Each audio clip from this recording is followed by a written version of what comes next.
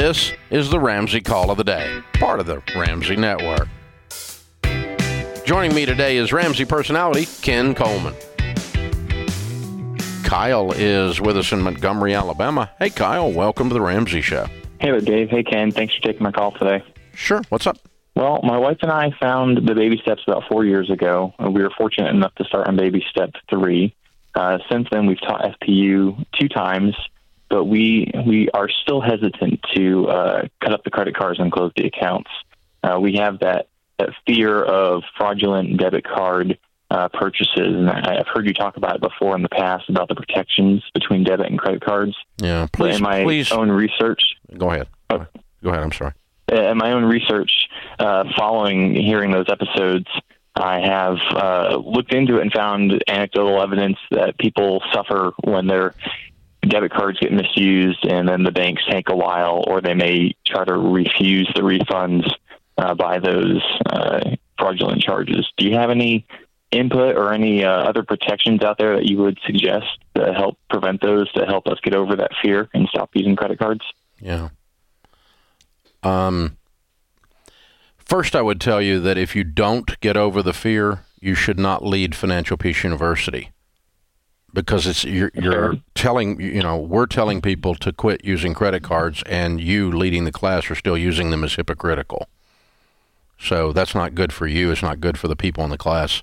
So if you can't deal with this issue, I understand. I'm not going to be mad at you, but it's inconsistent for when the cornerstone of the class is to get rid of all debt so that you can become wealthy. So let's set that on the table first. Secondly, absolutely, I understand. Yeah. Secondly, I carry debit cards, and I have used them literally all over the world. I don't own a single credit card. And I have had fraudulent transactions. I've had lots of scares, lots of shutdowns, lots of reverse charges. I have never had a bank hold money on me. And I'm probably, my point is, I'm probably more exposed to fraud than the average person because I travel so much and I do so many different kinds of transactions. And we run all of Ramsey Solutions, a $300 million company, with debit cards. The company doesn't have any credit cards. And so, I've got like several hundred people that work on the team that carry a Ramsey debit card. So we've got massive exposure to what you're talking about. And our practical experience is it is so rare that something takes more than 24 or 48 hours to get refunded, that it's there. Now, if you're buying something for an amount of money that if that amount of money doesn't get returned to you in 48 hours, destroys your life, that says you shouldn't be buying something like that, mathematically. And so there's another level of lack of wisdom that's involved in some of those stories that you find in the deep, dark recesses of the internet in your research that you've done.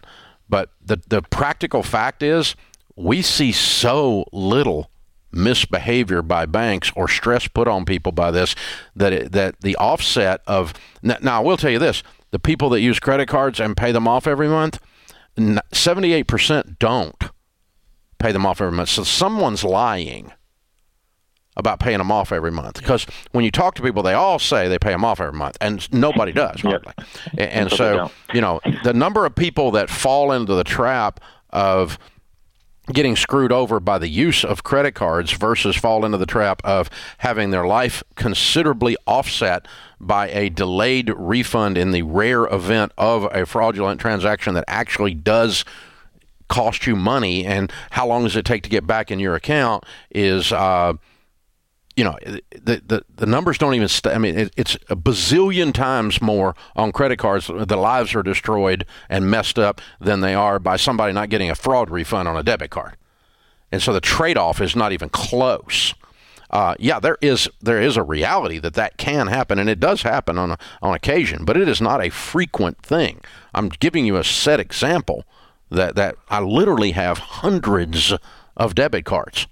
Yeah, I think the data will show you, Kyle, and I think you've done enough research to know that the numbers would tell you that it's an irritation, this fear that you have, not a devastation. And there's two things you could do. You asked, what could you do? If you don't have identity theft of Zander Insurance, Stacy and I have that. Everybody at Ramsey Solutions does. Identity theft protection is going to help you there and protect you. And then I will tell you, I'm not going to endorse any bank, but our personal bank, they're so good with their security that sometimes if Stacey and I are out of state and we forget to tell them we're going somewhere, we just go to dinner and it'll send me a text. Your card was just charged. Your debit card was charged at this restaurant. Are you there?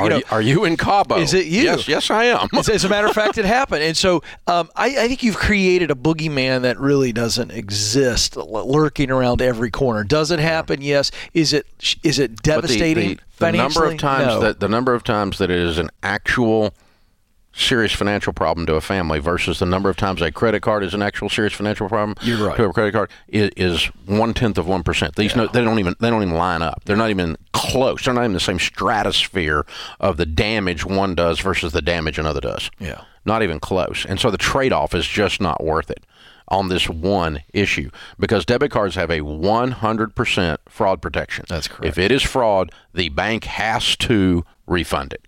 That is Visa's policy. It is MasterCard's policy. It is in there. It's a zero liability policy. You can read it in their own stuff. And so the people that say, and he's not saying this, but the people that say, well, credit cards have fraud protection, debit cards don't. That's not true. It's just not true. He's not saying that, by the way, but to his credit. But so for those of you out there, your debit card has the exact same fraud protection your credit card has.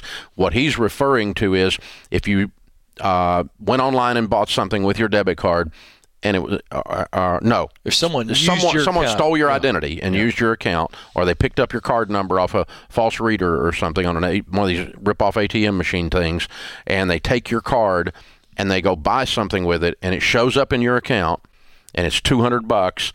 $200 does come out of your account, out of your checking account, and then you report the fraud, and the bank has to put it back. And the number of times that causes disaster on a family is almost zero because A, banks put it back really, really fast, and B, you shouldn't be using any financial transaction that if it goes sideways, destroys your life. That's correct. Period. Now, I'll tell you what does happen, and then people use this to whine about this as a justification, rationalization for using their credit cards. And this is not Kyle, but I hear it all the time for people that are, man, keep my credit card. I'm going to keep one open because when I travel, they put a hold. So when you check into a hotel, all right, the one we were staying in the other night, I didn't use my card because we were doing a corporate thing. We're out there, and his account was set up with Omni. But if I go check into an Omni or whatever by myself with Sharon and me, they'll put a hold on your account for the amount. So $400 a night, $300 a night, $200, whatever it is, right? They're going to put a hold on that, and it might be a day or two before it comes off. But listen, if you can't afford a $200 or $300 or $400 hold on your account, then you can't afford to stay in that hotel. You should be at home working. That's, these are the things you need to think about. But they're like, well, they took that $200 down. It took 3 days. It took 8 days for Omni took the hold off of it. Well, that sometimes does happen. Yeah. But you don't need to be doing stuff that you can't afford. That's the other thing. So, yeah. It's up to you, Kyle. You get to decide, man. But the trade-off for me is obvious. It's a minor irritation versus the damage that credit cards have done to American families for decades.